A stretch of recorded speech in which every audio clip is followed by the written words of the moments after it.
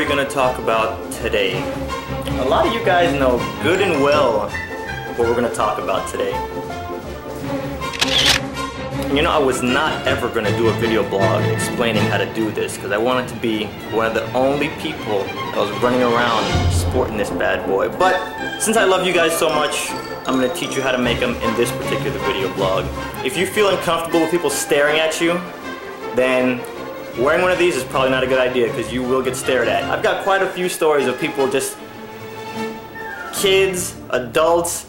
When I came back from LA this summer, there was a kid in the airport just doing like this, "Mommy, mommy, mommy, mommy." What's funny is, as I was walking by, I overheard the mom said, "Yes, I know, your sister already pointed it out to me." Whenever you throw one of these necklaces on, you become like a chick magnet. Observe. See, she wasn't there a few seconds ago. See what I mean? Alright, step number one, you guys have to pick the sprite. You can go off of your favorite game back in the day, whatever. It can be an 8-bit or 16-bit character. So that means any NES, Sega Genesis, or SNES game that you can think of, you can make a necklace out of it. But not every sprite will work as a necklace. You want to keep it somewhat small, like the Mario and the Duck Hunt and maybe Sonic. Sonic is pushing it.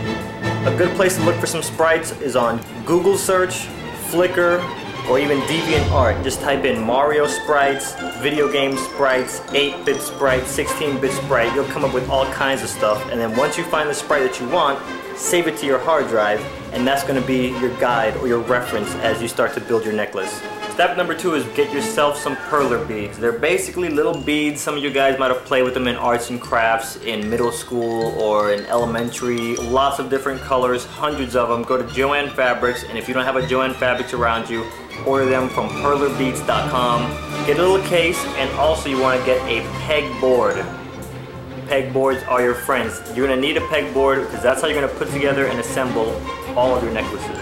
I went to the Florida Mall and went to one of the little kiosks that sell dog chains and necklaces. You're going to need a little ring that connects to the actual sprite that you're doing, and then you're going to need the actual dog chain also. So those are the two things you're also going to want to pick up. And the last thing you're going to want to get is some tracing paper. You can go to Walmart and in the arts and crafts section. All these supplies by themselves are pretty inexpensive, but you're probably going to end up spending anywhere from $20 to $40 overall once you get all the supplies. Alright, so for this necklace, this is our reference. Mario from Mario 3 in his shoe, one of my favorite games ever.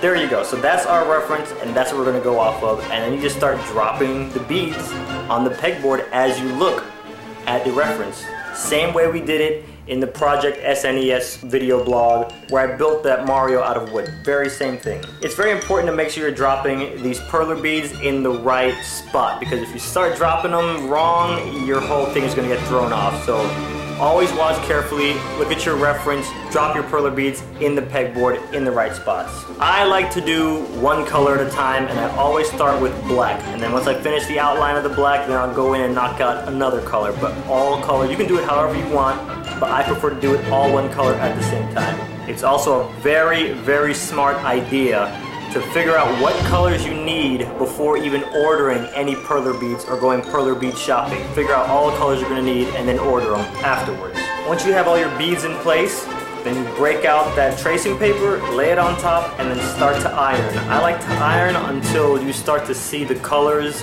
of the sprite leak through. Then you peel the tracing paper off, flip it over, lay the tracing paper back on the opposite side, and then iron that side too.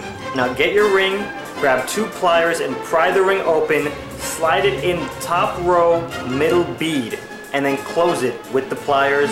And then once you have it closed on the top of it, you slide your chain right on in there. Done. Instant Nintendo chain. Alright. Wendy told you guys in the last video blog that I was going to be covering my eyes and randomly selecting one of the subscribers to get this bad boy, and I'm a man of my word. I'm gonna give this one out, even though this is really hot, I'm not gonna lie. And the winner is you. The person I picked is King Sheed on page 8 of my subscriptions. So when you're walking down the street and a girl's like, "OMG, look at that guy's necklace!" I want you to be in your head like, "Thank you, sWooZie." That's all I got for now. Cut it, it's a wrap, son. I do want to say something. I know you guys look at me in a certain light. I am human. I had a moment of weakness this week. I did something a little desperate. Yeah, I bought one of these.